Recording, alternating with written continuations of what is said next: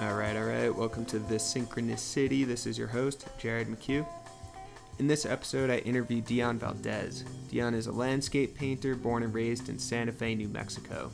He spent some years studying in Albuquerque, but is by all means a Santa Fe painter. It's a different style, even a different way of carrying yourself. Anyone familiar with Albuquerque and Santa Fe knows what I'm talking about. And even though I would describe Dion as a landscape painter, he's much more than that. His Southwest landscapes include these geometric shapes floating in and even containing the sky. It's hard to describe. You could take a look at it on his Instagram, that's at Dion Paul Valdez, or his website, dionvaldez.com. So for this interview, I drove up to Santa Fe, about an hour north of Albuquerque. It's not a bad ride. You enjoy the landscape along the way. It's super pretty in this kind of Martian sense. So I get to Dion's apartment. It was my first time there. Dion lets me in, and I start to think that all creative people, including myself, have a kind of orderly clutter in their homes, so I guess what I'm saying is, in Dion's apartment, there's stacks of books everywhere, paintings and prints on the walls, canvases and painting supplies lying around, an acoustic guitar in the corner. Just all this stuff you can get totally lost in. It's really cool. I could spend a year in Dion's apartment just exploring all the books and paintings. It's kind of like worlds within worlds, and all these windows looking into other windows. And we talk about this in the interview, about the way art is a kind of window or a virtual reality, and for that reason inherently science fiction. We get more into this idea in the episode, but for now I just want to say that if art is a window we can look through, then who's to say it's not a window that someone else can look into from the other side? So let me try and be less enigmatic about that. There was this moment during our conversation when it felt like some kind of alien presence came in through the painting that was hanging over the couch I was sitting on. We had been talking about art as windows and the inspiration of Stanley Kubrick's 2001: A Space Odyssey on Dion's work, and it felt like maybe someone else was in the room with us, like this alien intelligence or something. Dion agreed here, and it was really strange. So see if you could pick up on it. Maybe podcasts are a kind of portal too. At any rate, reach out if you have questions, comments, suggestions. Maybe you want to be on the show. The email is synchronicity505@gmail.com. Enjoy the episode. Much love. Dion Valdez. Hey, welcome to the show. What's up, man? Not much. Excited to do this. Yeah, Yes. Hell yeah, definitely. All right, so I was thinking about this on the way over when I was driving. So one thing that is really striking about your art for me is your sense of space and perspective, which is really interesting because you're like a very, very New Mexican artist. I think like the way you see feels very New Mexican to me. There's a sense of spaciousness that my art, for example, doesn't really have. I grew up in the Northeast where everything is much more claustrophobic, way more trees, you don't get as much sky, and I feel like that actually impacts my relationship to space and my art, and I get the sense that New Mexico has kind of done the same for you in a different way, your sense of space and perspective. Can you talk about that? Oh, yeah, absolutely. That definitely has something to do with my art and how I deal with space, how I think about space. It's hard not to notice the gigantic skies that we have here, like how we relate to space. Like here in New Mexico, you can go on hikes and you can climb a small peak and look like 80 miles away, 60 miles away. You can see the tip of a ski basin 50 miles away or something, with these gigantic skies. There's not a lot of architecture to get in the way of anything. So yeah, and for me, for my painting specifically, with what I'm doing as I deconstruct these skyscapes, I definitely wanted to use the skies as sort of like a stage for what I'm doing. Definitely. Yeah, I like that. Yeah. Mm-hmm. Can you say more about that? Like the sky is the stage, because something you do in your paintings that's really fascinating to me is that you'll kind of take the sky and then compartmentalize it into all these different sort of prismatic pieces, and you'll literally take the sky, something infinite, and then bound it up into these kind of like packages that you then throw into perspective. So it's, I don't know, just like that. And then the idea of like sky as your stage, like there's something there that's really, really fascinating. Right. Well, okay, like first off, I'm coming from like the frame of mind as like as a sculptor primarily, which I think is probably important to I didn't know that. to like mention. That's really so interesting. even when I'm dealing with these two-dimensional spaces, right? These painting surfaces, these panels, which I also build, there's still this sense to me that they are three-dimensional objects as well, like sitting on the wall. Right. So that's sort of this interesting part to me also, like creating a sense of three-dimensional, this three-dimensional feeling visually. This space, even what I'm doing with my geometric shapes, my like deconstructing the sky on this, which is also another type of object, kind of like the painting surface itself. That's going on. And then with the theme, so there's this like theatrical quality, I guess, that's kind of going on, maybe even with my paintings. I mean, or isn't that like sort of the nature of paintings too, to kind of attach like narrative to it? So maybe by nature there's sort of like this, like we want narrative, so there's this theatrical space that I was kind of wanting or looking for, you know, and I sort of found that in our skies, I guess. Right. So okay, yeah, so it seems like the artist then is almost akin to a director, right? I mean, if we're using that sort of like theater metaphor, it's like the artist is there sort of like wielding all of these it's a all style these pieces. Of like storytelling, right? Yeah, definitely. Sure. Yeah, because the story is what you're seeing, right? Because I think what visual art is actually doing is just taking how you see and what you see, and then kind of transmitting that to someone else and saying, hey, this is what I see, what do you see? You know, it's a cool way of just sort of like balancing perspectives. And it's funny now that I'm even talking about narrative, because I will also mention that with my work in particular is that I am not really, my work is like intentionally kind of void of any kind of narrative specifically. Again, going back to like that, me coming from the frame of mind of a sculptor, like I was inspired mainly, you know, as I started my work, like very inspired by minimalist sculpture, especially, which was a lot about how objects activate a space, how it coerces like a viewer to kind of move around it even. Yeah, okay. You know? So with that in mind, I'm kind of doing that with like a visual experience. Yeah. With the eye, you know? Right, so okay. What kind of, you know, what kind of like sense of weight, mass, you know, this very like art schooly word here, gestalt, like can I like create from my shapes or whatever. Yeah,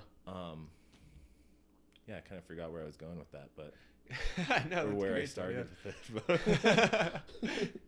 No, that's so cool though, because like, well, yeah, the gestalt, like what you're describing is this whole like, this whole performance, this whole like network of kind of intersecting pieces. That's not just the visuals that you're seeing on the canvas, but it's the canvas itself, and more of like the sense of mass and shape and presence, right? You know, yeah.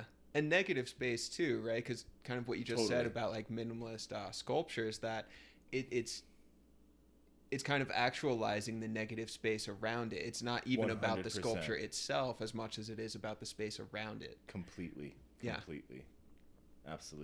Yeah. Which is as important as the object, or maybe even more in certain cases. You know, exactly, yeah, and you're definitely doing that. Soluit was dealing with that. Donald Judd was. Just a couple like off the top of my head, but who else? I can't think of his name right now.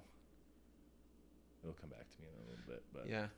So then that adds extra significance to your your interest in the sky and the sky as stage, right? Because the sky itself is negative space, and it seems like what you're doing is taking negative space and then objectifying it, turning it into a sculpture itself.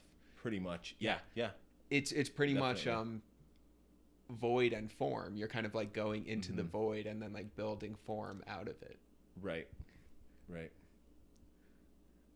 That's like wild.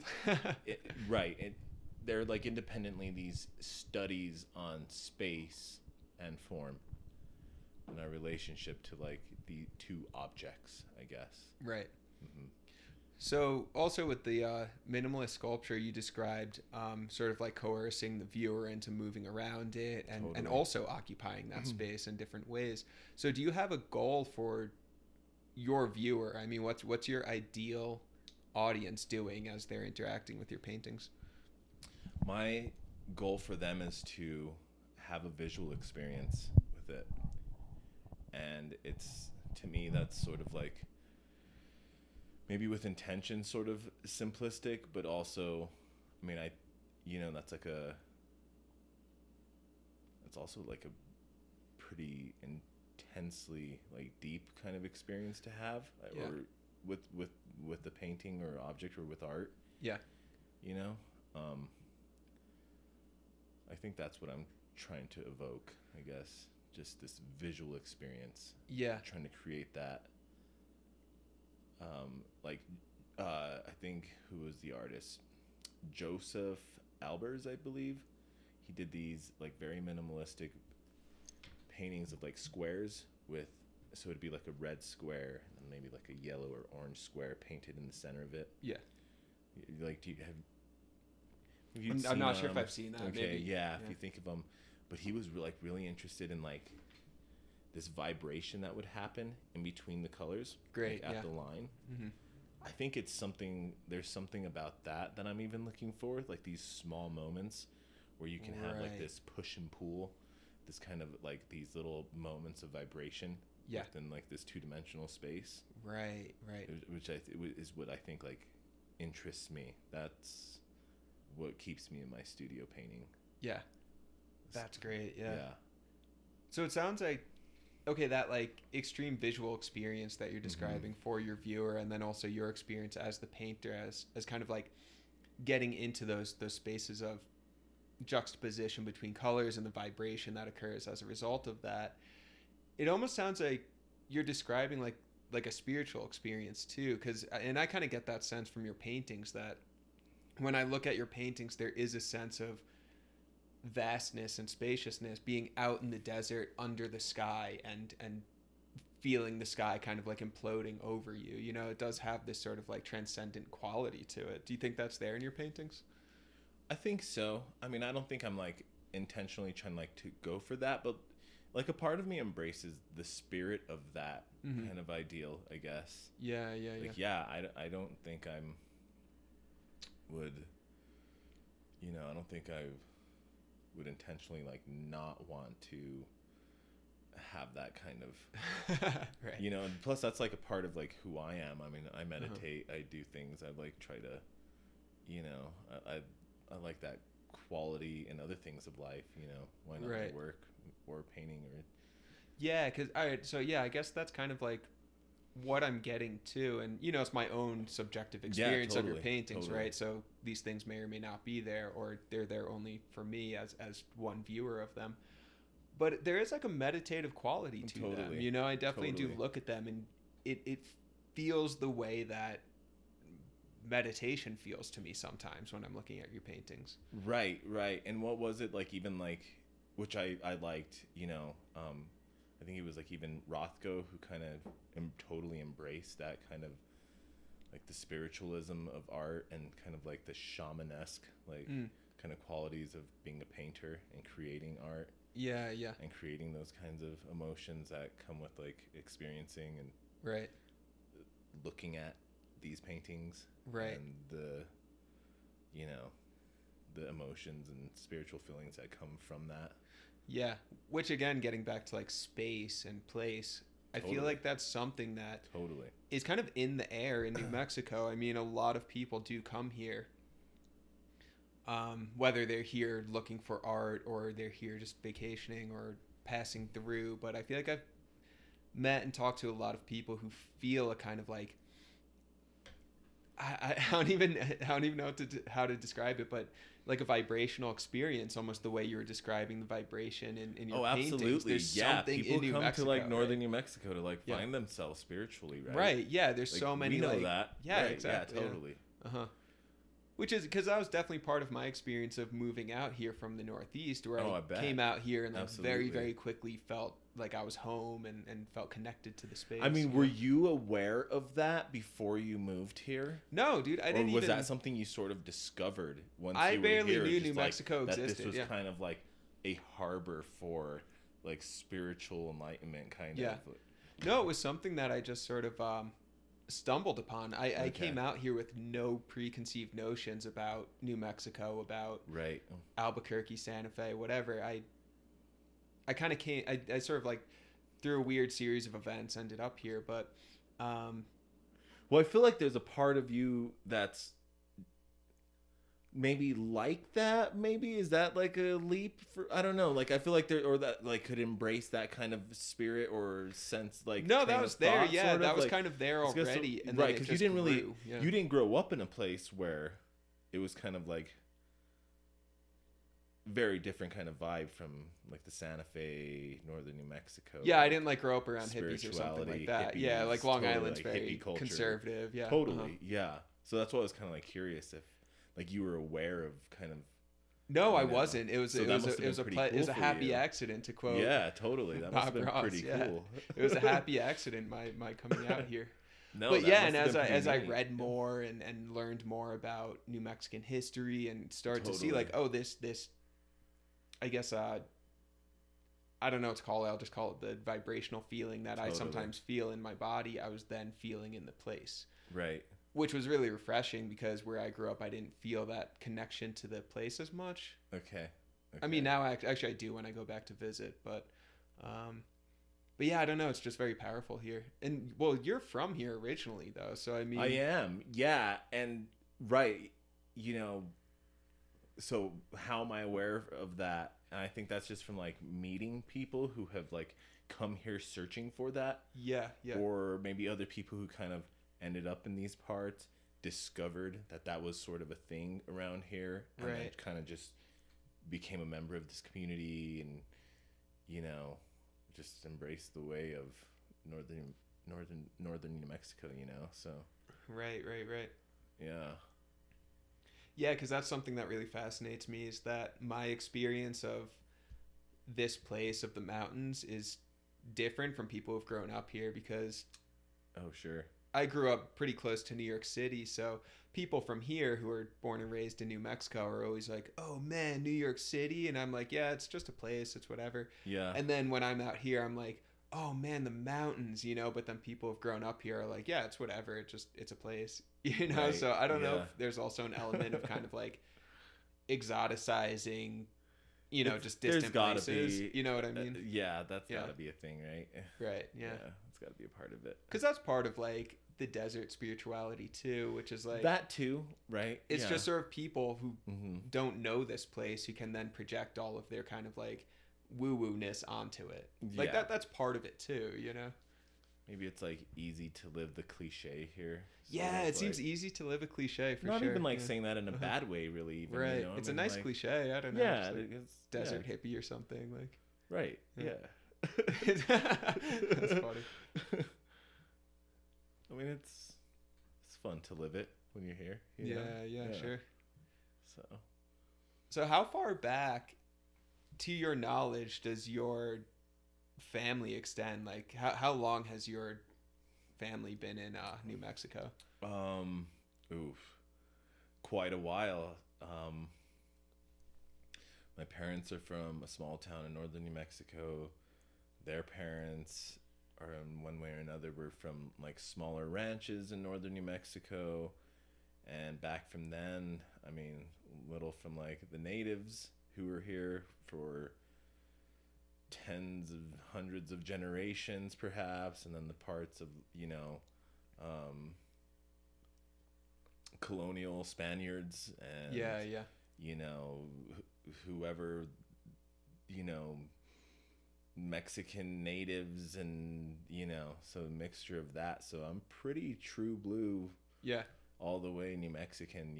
That's cool. Yeah. Absolutely. Yeah. That's cool. Uh-huh. Yeah, you and Jared both. Jared Valdez, Dion's brother. I feel like I was actually saying to a friend last night I was hanging out with, because I was talking about my weekend. I was like, yeah, I'm going to come up and chat with Dion on the pod. And I was like, yeah, Dion and Jared, they're just the most New Mexican people I know. I could see that, totally. Absolutely, yeah. We have the chili running through our veins. Yeah, sure. Which is super funny, yeah. Absolutely. The chili running through your veins, yeah. Which is cool, because my ancestry is European descent, coming over to New York and New York City in the early 20th century, which has its own like interesting story and history totally to it. You know? So it's absolutely. Cool to how our histories and our ancestors' histories shape where we're at. Mm-hmm. Not just like, I don't know, our culture, our way of feeling, our way of being, our way of interacting with the space around us. It's really fascinating. Right, and back to like my art, even that's our way of making art. Yeah, it's been like important to me to kind of do this like traditional sort of New Mexico style like landscape painting. Right, and it was important, even though my work can like maybe even be described as somewhat or like quite a bit like conceptual in a way. Yeah, but there's still like this element of like classic New Mexico landscape art, that was like important to me to like preserve and to have. Right. And I kind of liked that juxtaposition of that like conceptual art and something, a classic traditional, which is I think like growing up in a like this art town like Santa Fe, which there's a lot of like kitschy Southwest art that I grew up around. Yeah. Which definitely had an influence on me. I mean, of I course. can't say that it didn't, Uh-huh. I mean, come hang out around downtown Santa Fe. Like you're gonna see lots of big clouds and skies and gold leafed frames on big oil paintings and these like very kind of like cliche Southwestern style art. Right. Which I mean wasn't like an inspiration for me to like pursue art per se, but I mean, it was part of my experience with art and my like visual experience with viewing art and learning about and it's what I was observing and learning from to a certain degree, I guess. So yeah, right. And like you said, you can't ignore those influences, right? Because they're there. No, if they're kitschy or cliched, it doesn't matter. It's what I knew. It was a tool. Yeah. It was a tool that was available to me. Right. It's what I knew. So which I had is to like so find cool. my way to work with it. Yeah, and that's so cool because again, I can't help but think about sort of my experience with art and your experience with art because they're pretty different. Because I didn't grow up in like a very artistic place. There wasn't a sense of like an artistic tradition in which I can partake. So there's a lot of sort of like trying to find it out for myself and then sort of like develop it for myself. And it felt even like a little bit rebellious just to be doing art itself, but for you it seemed like something that was just part of the fabric. Conformative around here, like in this community, like it seemed like everyone kind of at some point has like their, it's so knit into the fabric like of New Mexico, of Santa Fe specifically, kind of, totally, which in itself kind of made it difficult also. You like ask yourself a lot, like, why am I doing this? Am I doing this because I'm like I'm a Santa Fe kid, Yeah. Oh, that's hysterical. No, totally. Just like, oh, great, yeah, here I am. Another like kid from Santa Fe that wants to go to art school. Like, how original. Yeah, So there was that for sure, but. And how would you navigate that, right? Because like you just said, I mean, you are working within a specific tradition and you're kind of honoring that tradition of New Mexico landscape painting as you're also kind of like breaking it and changing it. So I'll tell you. I mean, so even embracing that aspect of like art, my art, including this traditional New Mexican thing was even in itself like a way to rebel around like what was going on. Yeah. In Santa Fe, even in particular, with like Meow Wolf, for instance. Wow. So okay. like, Yeah. you know, what I was looking for and kind of identifying with, and you know, those things that were like waking me up and getting me into my studio were things that like, you know, Meow Wolf wasn't touching with a 10-foot stick, you know. I mean, like, so wow. for me, it was my own way to like rebel against this, you know, popular wave that was going on in this community. Yeah. You know, maybe even like in art in general, but you know. Right. Yeah. That's so cool, because actually Jared and I, when we were taking a grad class together a few years ago, Meow Wolf had like just opened. Okay. Me, him, and a few other friends from that class went to Meow Wolf to, you know, just think about it and study it, and read it as art and everything, you know. And I went and I was like, this is so cool. I loved it. It was just like fun and weird and quirky. And I was like thinking about reality and where does reality end, and that's what I was reading into. And then Jared, your brother, grew up in Santa Fe, everything else, like he read it totally differently. He was like, Meow Wolf fucking sucks. He was like it's not affordable for the people who actually live in the neighborhood where it was built. He's like, he saw a lot of I don't know, he pretty much saw like a lot of like kitschiness and just like I don't know, just like inviting more people here who have nothing to do with New Mexico and everything else, you know. He was reading into like the classism, even the racism of it, and it was so fascinating, because all that stuff was really blind to me, you know. So to hear you say like that was a point of contention, you know, that's so interesting. Not easy to see with, you know, with that particular situation, but there was a different, you know, an other side to that coin for sure. Right. Which is wild, because again, for me, it's like, it is cool. Like I do. No, it is. You know? There are some positive, cool things going on with, you know, art collectives these days. Right. I've been a part of art collectives myself, but there are also some concerning aspects. Yeah, sure. About them, you know. And I guess that's the weird balance of like, art as commodity, right? Art as object to be sold. I mean, there is something really uncomfortable about that, you know, because it is this thing that's like very intimate, you know. There's an intimacy about art, and then to commodify that feels strange. And Meow Wolf, it seems like at this point they've become this commodity like beast and monster, right know? They're just Disneyland, right? And like, I mean, they sponsor a soccer team now. I thought that was like, weird. What are they? What is it anymore? Right. Which is kind of cool, brand, you know. Like, I get that. Like, as far as, you know, social commentary on art and how it's intertwined in real life. That's somewhat interesting. For me personally, not really. You know, that's not. I think, like I was saying a minute ago, like what wakes me up and gets me into my studio. Sure. That's not it for me personally, but to each their own, you know? Yeah, and I think it's like one thing I'm learning recently now is like there is a separation between sort of like the art itself and then the branding of the art. You know, and those are two different skills. Some people are really, really good at branding, but they're not great artists, but they do have like a presence in sort of the Albuquerque art scene or whatever. Oh, sure. And then other people who are amazing artists but can't brand for shit, and then no one ever sees their stuff, and it's like, well, what's the point if no one's getting to enjoy it with you? You know, so it's a strange balance to strike. Yeah, that's one of the interesting aspects of, I think, like a bunch of different types of art expressions. Yeah. How good are you at self-promotion, or, you know? Yeah, and is self-promotion and branding necessarily selling out? Right. Yeah, I mean, there's a line there somewhere, right? Where is that? Yeah. I don't really know, but it's somewhere there. Yeah. Because on the other end, too, is like, I don't know. I wouldn't want to be that artist who's like really, really good, but like, I don't know, is just working in like a closed off room and kind of disdainful of everyone else because of their branding or something, you know. Right, I get that too. Yeah. Sometimes I think I'm maybe a little too much like that. Just like, yeah, you know, Dion, you got to show these paintings someday, right? Like, Yeah, sure. I mean, you're working, so Right. it's like the musician just like singing away to no one.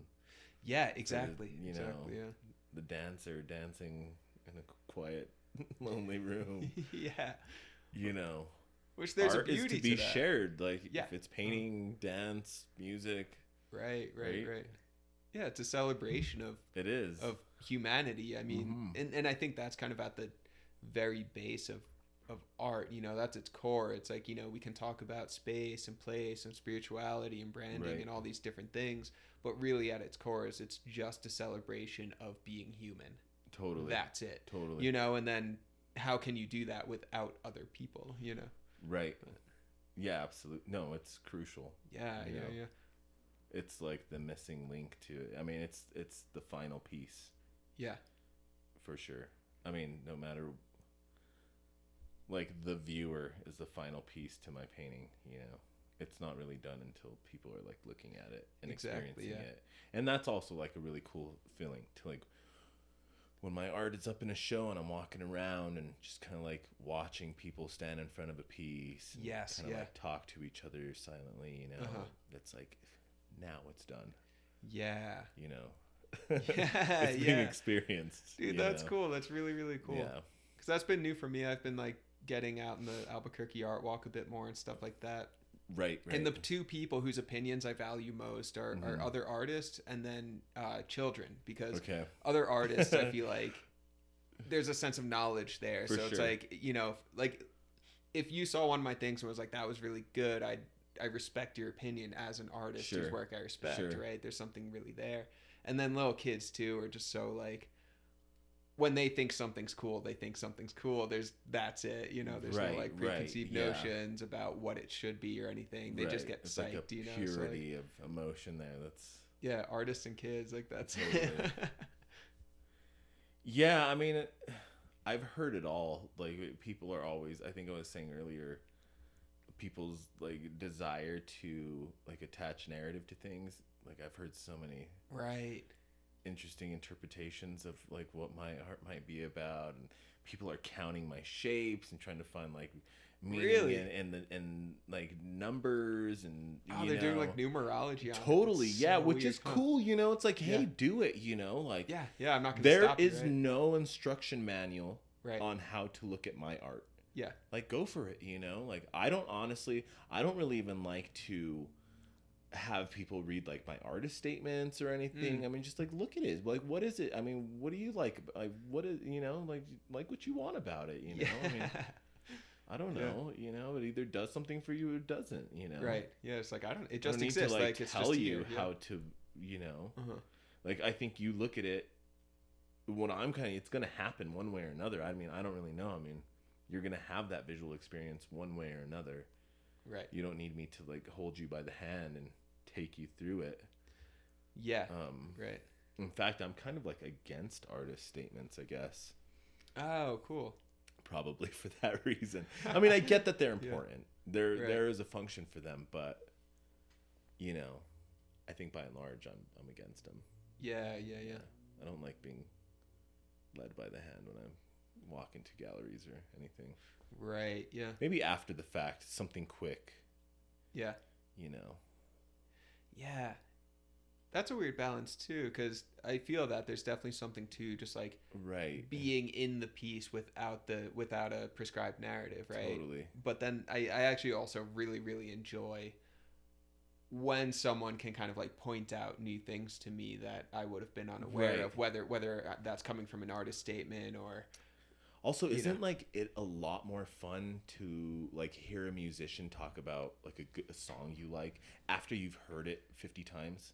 You know, I like like that. know the lyrics, and then like it's special to you, right? You know, for your own reasons, for your own associations, and then maybe years later, you see some kind of interview with them, or you read an article, and you're like, wow, that's like, I never knew that connection with that song. That's really cool. Like, I have my own personal meaning with it. Cool. And it, you know, but also cool to like, that's what they were kind of like, you know, it adds like this new layer to it.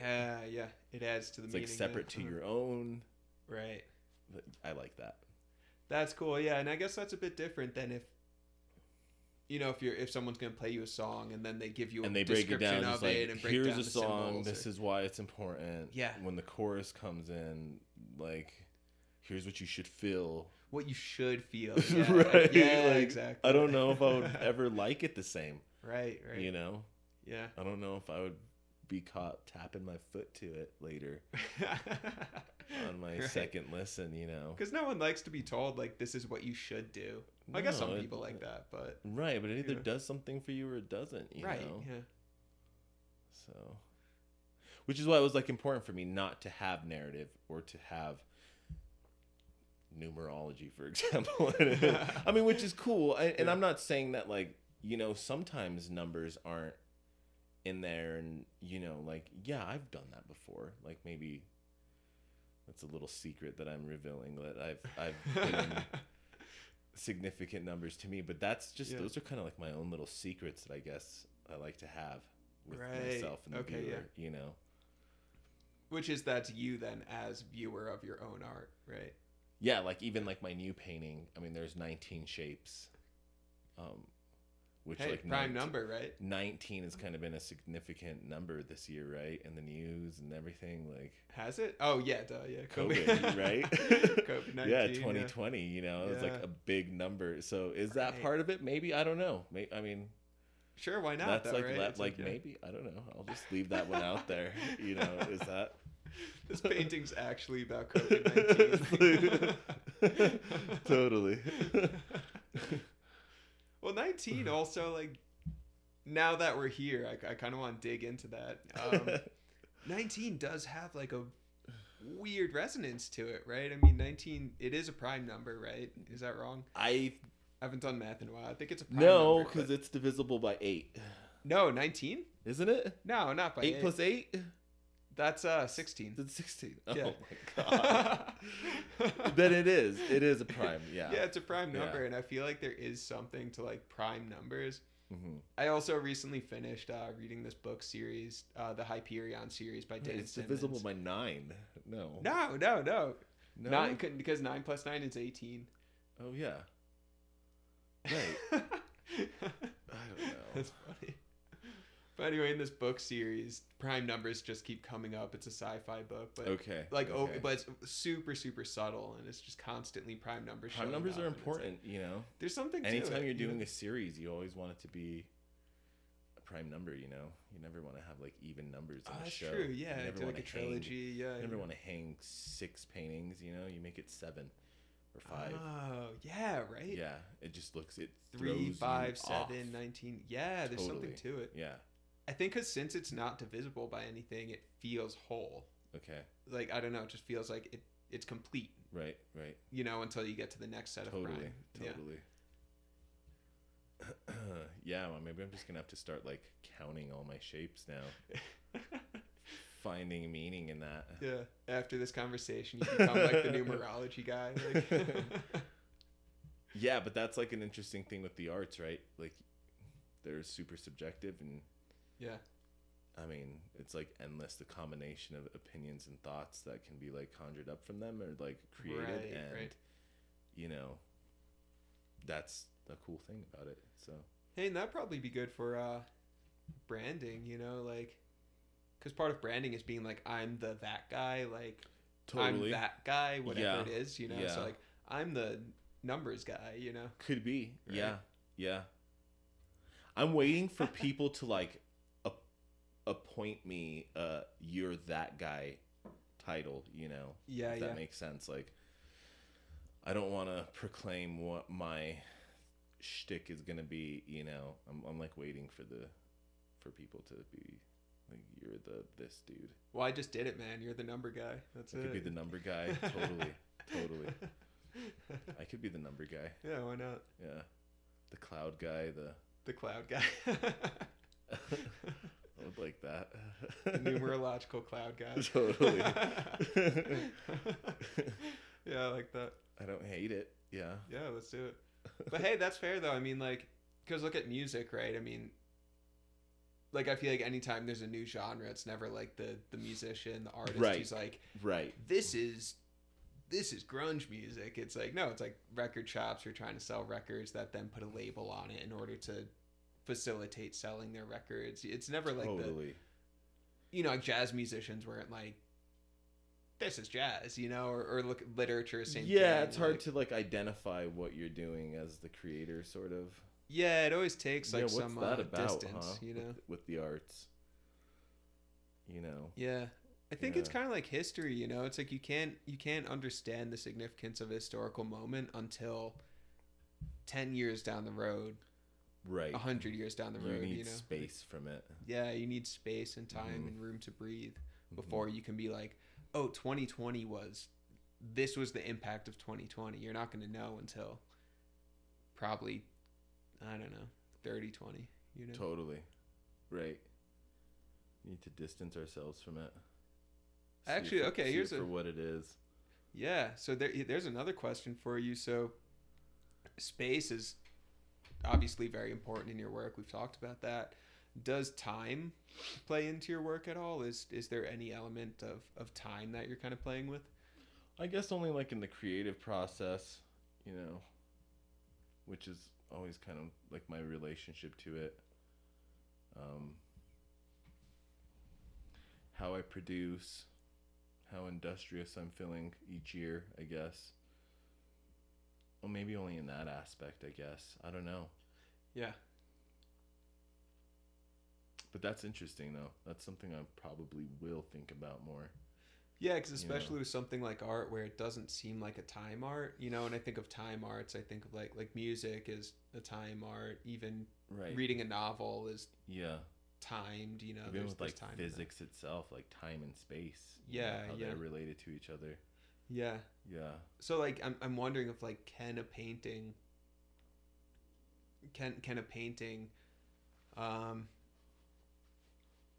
recalibrate your perception of time in a similar way that it recalibrates your perception of space? And if so, what would that look like, Right. I mean, I feel like that's got to be happening on some level. Right? Is it measurable? Probably not, but something like that's happening. Absolutely. Yeah. Yeah. So even if you're thinking of like the viewer who's walking around the piece and their eyes are kind of gliding over it from one portion of the painting to the next, that is happening within time. There is one aspect to like viewing art in time, which I've always kind of found interesting. Even with like types of art, like different mediums. I mean, for instance, even like with music, there's like this ephemeral nature to it, a performance. You see it live. If it's not recorded, it exists for 2.5 minutes, 3.5 minutes, and that's the experience you have with it. Right. Right. You were there to see that art as it was performed. There. It goes. It comes. It goes. Yeah. Right. Paintings, it's this still image, right? But there's also this like interesting thing with time where like and space, and the fact that for like me, if I'm looking at really cool old paintings in a museum or something, there's something special to me to like stand in front of the art, because there's like this timeless quality where you stand with the artist looking at that actual object the way they may have. Yeah. And even though you're like in this different place, but still your relationship to space, object, being 10 feet away, with the piece being eye level, the artist stood there like that, stood back from it, looked, observed. Yeah. Here you are as a viewer. I mean, it's kind of an interesting thing with the visual arts, and how we experience that and how time is related to it. Right. It's like it's almost a virtual reality experience, right? Kind of is, yeah. Yeah. Totally. Someone kind of creates this reality for you, and then you step into it, so your vision is kind of superimposed onto theirs, Right. It's really like ghosty too. It is. Yeah. It is. Yeah. And how they're seemingly timeless. I mean, still paintings are slowly eroding. I mean, nothing is forever, especially wood and oil or acrylic, and I mean it's just on much different time scale for what our eyes can measure, but Yeah. it is happening right before our eyes, you know. Yeah, that makes me think of like the picture of Dorian Gray. Have you ever read that one? I have. Yes, I have. Okay, yeah, Oscar Wilde, totally. and he Yeah. paints Dorian Gray, and then the painting starts to age, and Dorian Exactly. Totally. remains young. Totally. Yeah, I and then love at the that end, book. the painting, murders him. But Right. yeah, So but there's good. something so fascinating about that because Right. I mean, in outside of that story and like our reality, it's like the painting is there, and then the image on the painting, if it's a portrait, Right. it remains young. The person in it remains young. It's a type of preservation, but Right. like you're saying, the painting itself, the minute you stop painting it, it's like in a state of erosion. Totally. Whether that's going to be 1,000 years or 10 years, depending It on the is quality of happening. the paper or whatever. Yeah. Yeah, there's something to that. So it's like there's almost like in the episode I recorded with your brother, we talked about like the Immortality Project and legacies and stuff like that. Oh, sure. I think that comes up in art, especially it's portrait painting or photography. It's totally. trying to preserve what is impreservable. Totally. Yeah. Yeah, I was reading a biography about Leonardo da Vinci, actually, and this just like made me think about how the painting of the Last Supper is just like in horrible shape. Yeah. And how it's eroding like rapidly, and just it hardly exists at all anymore at this point. Wow. Yeah.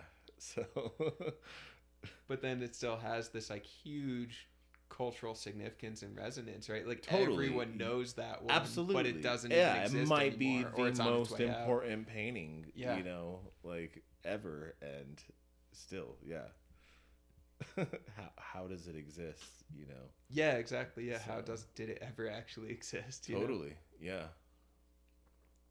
And that almost gets back to branding again, where it's like trying to, okay, like our experience of life is time. We're constantly in a state of change. Nothing is Yeah. stable. Right. Part of right. meditation is sort of like letting go of your attachment to stability and just sort of like letting go into the flow of things, right? Totally. But then something like painting or photography or anything else is like trying to preserve that, and there's something really almost Right. desperate about it, this desperation. It is, yeah, to preserve like the permanent, like can't be, Yeah. Oh yeah, but then the branding of a thing creates like a new reality of it, Right. that's seemingly stable, Right. That's Right. kind of like okay, you're the numerology guy now. It's like, Totally. this is who I am. I created a category, put you in that box, which Right. creates the illusion of stability, Right. The right. Last Supper, that's what it is. It has cultural Right. significance. Those are all just categories and boxes, even though the Right. actual physical piece is on its way out. Even how like historians write about art and how they just appropriate it to whatever is important in the time they're writing it, like the opinions on pieces like every 10 years. Yeah. Our opinions about art, like important art and art movements change, Yeah. because we change. Yeah. We find new importance in it, and we find new reasons why we want to preserve it. Yeah. And those like reasons and values change, Uh-huh. and we just kind of like keep up with it. Yeah. Change it, adapt. Yeah. And it seems to me that's like the weird point of distinction between artists and I guess non-artists, where like I feel like artists are more willing to embrace change than non-artists, because I feel like people who are just pure consumers of art rather than creators of it, I feel like there's often this like nostalgia where it's like, oh man, back in the 90s, I wish, 90s Sure. culture, that's when we had it. That's when we Sure. figured it out. That was the best. Or like 60s culture or whatever it is, whatever Right. golden age you're trying to get back to. I feel like that's something that a lot of people do, like, oh man, if only we could be back in those good old days, the myth of the good old days. Humans love nostalgia, right? Yeah. Which, what do you think is like the relationship of like an artist to nostalgia? Do you think nostalgia is something that like, um, Maybe for some, but I think by and large, artists are trying to push change, if anything. I yeah, think yeah, like artists by and large are like hypersensitive, and they're kind of like on the edge of culture a little bit, and right, I think the consumer is looking for the new, the viewer is looking for something new, yeah, you yeah, know. yeah, So I think they're kind of at the cusp of change, and yeah, yeah.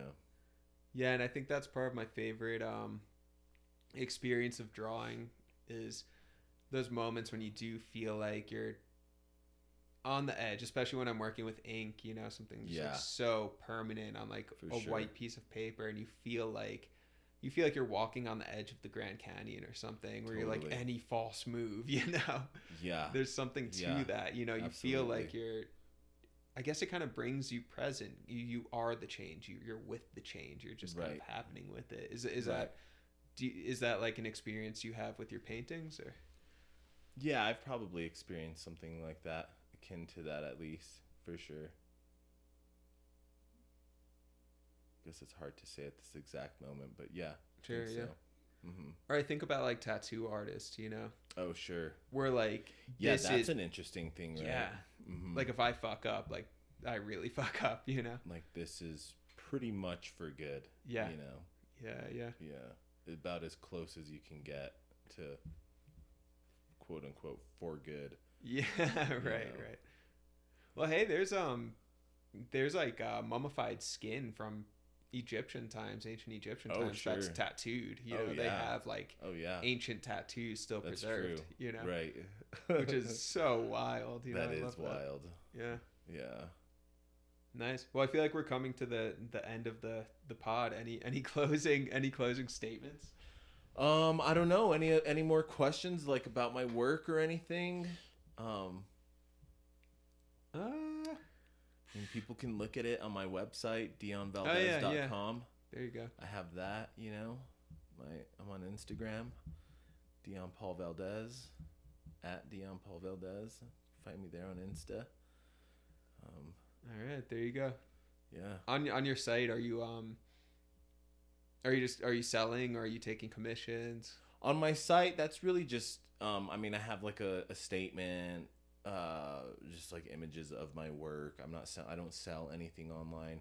Of course, people could email me, message me on Insta if they see anything they like.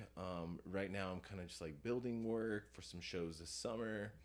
I was fortunate enough to like sell quite a bit of work 2 years ago before the whole lockdown year. So I'm kind of just like building up my show collection again, which has kind of been like a slow process, which I'm sure a lot of artists out there experienced over lockdown and during this Yeah. pandemic. I think a lot of us had these big dreams to fill our studios with work that we would be making until we realized that we spent a lot more time just like pacing in our homes and Oh God, you yeah. know like walking our dogs 75 times a day and so but aside from that, everything I paint is for sale at one point in time, for Cool, sure. cool. So Dude, that's funny. Okay, last question then. Okay, the effect of pandemic on you as an artist, on artists generally, because yeah, I definitely Oof. feel that there's been so many moments of like putting this pressure on yourself. Depressing. Oh my God, yeah. Where it's like you put this pressure on yourself where it's like, well, I have all the time in the world now, so if I'm not True. producing, something's Right. wrong. But then you're like, But isn't that's like a big part about being an artist, right? It's Yeah. like the clock is you never really clock out. Like you are always on the go, man. like you Yeah. 24/7 for the rest of your life. I think like once you decide like I make art, I Yeah. am a painter, I'm a sculptor, I'm a musician, whatever. That's it, you have to be self-motivated, and you kind of have to be your own boss, your own motivator, your own kind of manager to give yourself deadlines. Yeah. I mean, yeah. unless you're lucky enough to kind of fall into positions where, people are asking for your work, and that's awesome. But I think, even those people, I probably have to go through a stage where they have to self-motivate and Yeah. take care of that for themselves. Like, that has to be in you. You have to have that fire, I think, right? So, but yeah, for like, what were we saying, like with the pandemic? Yeah, that was very real. I mean, there was like some kind of pressure, I think, out there. Maybe something out there, just like, oh, I have all this time. I'm not working now. Yeah. Nothing is open. Socially, nothing is happening. Yeah. You know, like, no one's doing anything. No one's dating anybody. Yeah. Like, Yeah. but all those little things are kind of like what like lubricate the gears to make art, right? Yeah. Like going out, the small conversations with acquaintances, like interactions with strangers and people, the human romance, element, like all that human stuff. If you take it away, then you're kind of like this. I don't know what you are. You turn into something that's not what you were. Yeah, I know that. I don't know what you are, but you aren't what you were. So. Oh man. Yeah. And I don't know about you, but there's moments of like, especially this winter, it felt like the 200-year-long winter, man. Like, oh my God. Where like there's moments where I just like, speaking of like objects and space and perception, I feel like there'd be moments of like isolation for a little too long where like I feel like I was getting like dissociated from thank God the for objects in my apartment, dude. You know, out for there. real. Yeah. Oh my God.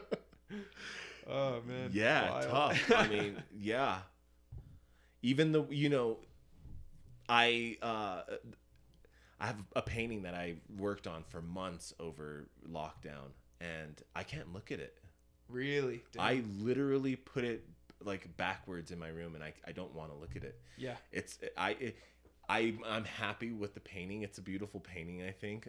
You know, for what I do, like I think I did what I do, you know, and like it, you know, I like it. But it just like it disturbs me. Yeah.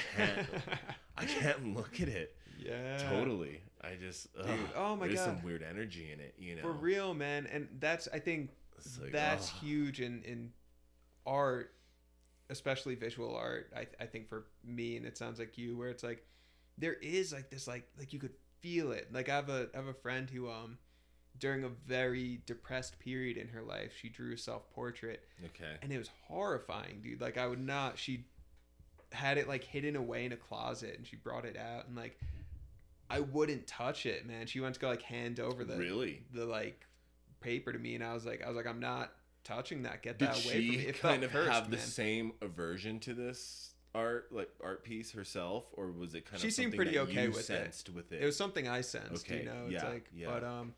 but yeah, there's just this like darkness to it where I was like, get that away from me. Like you should burn that, you know? And I've done that with like my own drawings, that I've drawn something from a, you know, dark space, and then I burn that shit, get that out of there, you know? Yeah, I mean, in a way, I mean, maybe you relate to this in a sense, but like if I'm working on a piece, I mean, especially with the tempo to which like I work, you know, like with my piece, you know, it can take anywhere from 2 to 5 or 6 weeks plus whatever, depending on the size, but they become like, I'm not the type of artist that can like start multiple pieces. Like I have to start one and finish it. Start one, finish, move on. I never go back, you know. Once I'm done, I'm done. I sign it. That's it. I'll never touch it again. Yeah. But they become like very attached and anchored into these points in my life. Definitely. Yeah. Like journal entries or something. Right. For sure. Which is also another weird thing, because I say like I do not want narrative attached to my paintings, except I also have these like emotional attachments to points in my life and with my paintings. And even though there is like no narrative, there's still kind of like, I say journal entry. How can that be really? But it is. Yeah. How could you not, right? Totally. It'd be weird if you didn't have that journal entry quality to it. Right. You know, or even that kind of like emotional connection to it as the creator, at least. Yeah. So, and that's, and you know, and then like when the viewers are there and they're talking to me, it's also interesting to kind of see how they attach emotion to my work, or where they make connections, I guess. Mm-hmm. So. Yeah, that can always be interesting. Yeah. There's something to that, yeah. Right. And even like the happy side too. It's not even just the dark side that like the energy carries. Totally, I mean, I've definitely also seen drawings and paintings from friends where I'm like, wow, you're in love with life right now. That's really good. Absolutely. You know? Yeah, totally. And I have certain paintings where I always want them around. I don't even want to sell them because they just make me happy. Dude, yeah, exactly. For about yeah. like the time, like what was going on. Yeah. There's that time and space thing again we were talking about, right, how we attach that. Yeah. So I think there's a quality of time travel in I think so. In painting and visual art. There's definitely, it's time travel. Yeah. Okay. There's something there, right? Yeah. Absolutely. Yeah, as earlier we were talking about time and like what's the time element in visual art, and it's time travel, Even like if we were to sit in my car right now, throw on classic rock radio, right? We're gonna hear Led Zeppelin in the early 20s. Yeah. How is that not time travel? Yeah, exactly. Exactly. Like, that's art. And that's like a kind of thought experiment where it's like, okay, if I took, let's say like a child and then raised them in a house with technology that was only from like, I don't know, the 1950s. There's an ice box instead of like a freezer, and like the television is, black and white and antenna, and no phones or anything else. And I'm constantly just playing like videotapes of like old news recordings or something where you see like President Eisenhower making speeches or whatever. I like that child. Creepy human experiment. Yeah. Setting up and it's like Truman Show. It's like Truman-esque. Dude, exactly. Truman-esque. And it's like, I don't know. And you have, I don't know, some old paintings up, whatever. And you can create that environment. You can create that culture. And that person, that child would not know the difference. Have calendars up on the wall that say it's 1956. That individual would not know the difference. Know. And we do that in small ways, with our art pieces. It's not that sense of like total environment, but there's an element of time travel. Yeah. Right. Which is why I never understood the whole like nostalgia for different decades and the art that came with it, because especially with the internet, it's like you get to experience every single decade ever, or maybe not ever, but that we have recordings from, or even ancient Greece, man. I could read ancient Greek mythology and be in that space that they were in, totally. And that's the beauty of the 21st century, is that you can time travel. Totally. Totally. Yeah, that's good stuff. We should do that experiment. We just need to like kidnap a few people. It's not a big deal, right? Let's do it to Jared, man. Let's do it to your brother. We'll just like lock him up in a room with only like 1950 shit and see how long it takes him to like start to think that it's real. Right, totally. Yeah, I was seeing some kind of, or just even like writing a sci-fi script about that, Yeah, even, that'd be cool. That'd be super cool. Yeah. Like what would happen, Totally. And what would happen Jared to like write that story. Right, we got a good premise for you for a good like kind of fucked up sci-fi novel, but like that'd be super cool. All right, actually, one more question, because I know you're a movie guy, man. You're a movie buff, so like to a certain degree, for sure. Yeah, does film at all influence your art? Totally. Yeah, it absolutely has. Cool. Absolutely. I mean, I don't know if my paintings would look the way they do if it wasn't for like Stanley Kubrick's 2001: A Space Odyssey. For sure, with like the monolith. Wow. I don't think. I mean, the whole idea, and of course, also got to like shout out to Arthur C. Clarke, the original author of 2001: A Space Odyssey. That whole concept that this like minimalist shape like ignites the sense of like creativity to kind of like spawn humanity was just like so cool to me. You have those apes who are looking at this monolith which kind of like ignites this thought to use a bone as a weapon kind of, and like right. which, and then they have that scene where it's like he throws the bone and it leaps to the spaceship floating, which is like humanity. It's just the same thing. This tool, thousands of years later, that tool is the spaceship, which is a tool. That like concept to me was so cool. Dude, that's You know? so cool. Like Yeah. the minimalist shape was the catalyst for humanity. Oh Like man, loved it, yeah, you know? yeah. That's so cool. So Hell yeah, yeah. dude, that's great because also it's like, okay, imagine here's another like thought experiment. Imagine you get stranded on a desert island, Okay. right? Okay. You're walking around. There's just like plant foliage and I don't know animal sounds and water and sand, right? Nature. There's nature. Like, Yeah, yeah. you're just kind of like, okay, no Yeah. one's here. But then the moment you come across, let's say like a bunch of beach rocks stacked on one another. Sure. Order. Yeah. The moment you see that, Yeah. that order there. Straight lines. Then you're like hard angles. Yeah. Yeah. Then you know there are people on this Oh yeah. what sure. I thought was a deserted island. It's just a message of consciousness. I think that's what Right. art is. That's what the Totally. monolith is in And I Space like Odyssey. that. Yeah. And you'll even if you look at my work, you're not gonna find architecture or people in the landscapes. Right. And that's important for me also to not include that. Like I'm not trying to include architecture, roads, really any form or sign of humanity except for my geometric deconstruction of the skies. Yeah. My And I'm starting to geometry. see like a just for the listener, I'm sitting on Dion's couch and there's one of his paintings over the couch, but there's something really alien about it. Like you said, Sure. the monolith Sure. in Space Odyssey that comes from like a higher intelligence, an alien intelligence. Exactly. So it's non-human, yet it's conscious, you know, and like you Right. see that in your paintings. Yeah, you know? it ignites something there. It's doing something, Yeah, you know. it's something non-human. Yeah, Right. oh man, like I feel like Totally. I feel like as the viewer, I just like hit it. Oh shit. No, totally. And no, I mean, in fact, it's super great that you brought up film and that. You know, I think that's a crucial aspect to my work too. You know, that kind of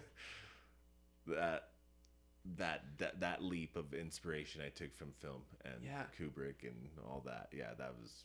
It's Yeah. super alien. Yeah, and then actually it brings me back to New Mexico as, you know, place and places influence in art, because what makes New Mexico so unique is just like this weird crossroads of different cultures. You get a Sure. lot of like sci-fi and like Yeah. nuclear bomb testing Totally. and like Totally. UFOs. Right. And then of course Yeah. there's like Mhm.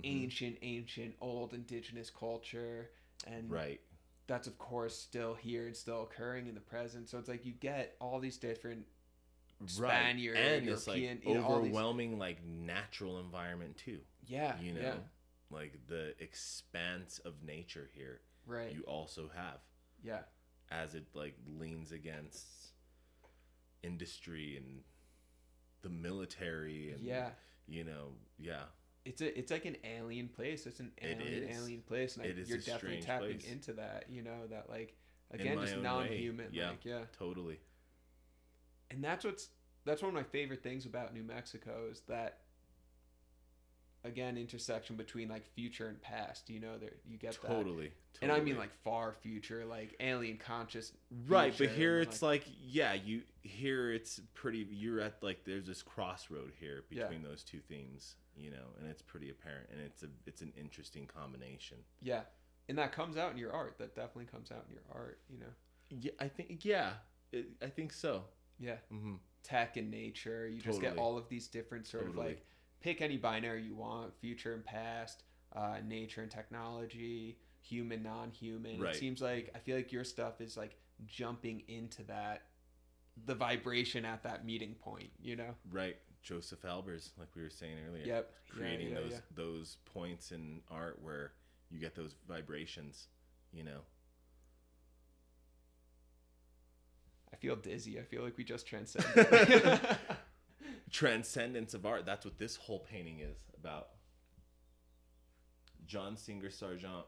Okay. It's about the transcendence of art. See, it's titled "Artist in a Studio," and you see this like interesting juxtaposition between his completely like disheveled studio, the unmade bed, There's paintings on his sheets. It's messy in there. Yeah.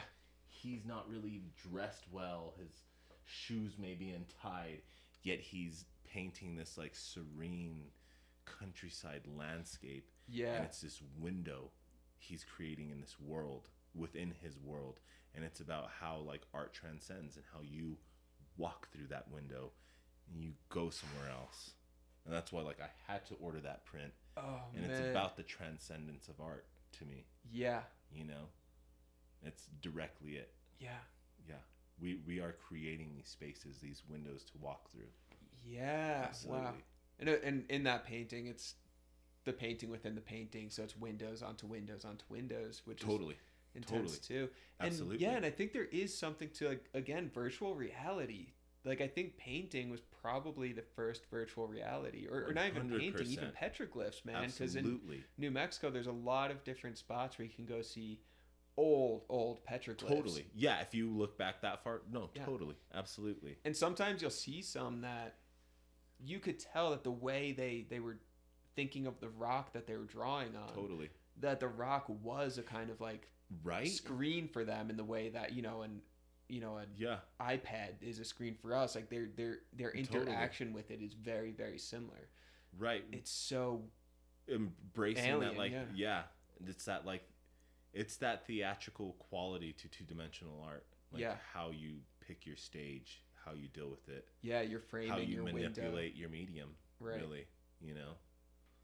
And for the painter, that, like, your panel, your canvas is part of it, you know. Yeah. Yeah. So. Oh man. And I think that's another one of my favorite things about New Mexico is the petroglyphs around here, because especially being awesome? a visual Totally. artist, it feels like I don't know, like a kinship with whoever Well, made it's like that you know? timeless quality too of standing in front of the Mona Lisa. Right. You go hike Diablo Canyon, Mm-hmm. 20 miles away from here. Yeah. And it's like standing in front of the Mona Lisa. Like, people were there. There are petroglyphs near. Yes. You're standing there where the artist was. Exactly, you experience this you have this same visual experience that others have had before you. Right. It's timeless. It's time travel. Yeah. Yeah. It's time travel. It's virtual reality. It's sci-fi. Like, I think, and that's part of why I love sci-fi too. I think, like, art is inherently science fiction. Totally. Like, always, like, Right. every art piece ever Right. is a form of science fiction. Totally. Yeah. Storytelling, you know. Yeah. Figured it out. We figured it out. There it is. Done. Damn. Yeah. Oh, man, I feel it too. I Like, I how feel that, like I'm suddenly vibrating. came man. in this Yeah. John Singer Sargent painting. Yeah. So. Dude, that's so cool. Like, I hope that thinking of viewers and audience and listeners, I hope that listeners can listen to this and feel like, because I feel like this weird, I feel like my skin's tingling right now. Like, I feel sure. this, like, No, I feel like I'm we there like with you. No, brought for some sure. alien intelligence into this room. So I hope, like, whoever listens to this pod can is also like in being on that, affected you know? by that, like, artistic pollen. That's kind of The artistic pollen. It's getting out there. It's on you. It's on you, listener. Embrace it. Oh man. Yeah, what a conversation. I think it's pretty good. Yeah. Yeah. All right, I guess one more time, where could people find you? DionValdez.com. That's my website. I'm on Instagram, Dion Paul Valdez. Yeah, look out for me. I have shows here and there. So throughout the year, mainly doing markets and art markets for now, but you know, be represented in a gallery near you eventually. So. Well, hell yeah. Yeah. All right, man. Thanks so much for being on the podcast. Yeah, thanks for having me. All right. Awesome.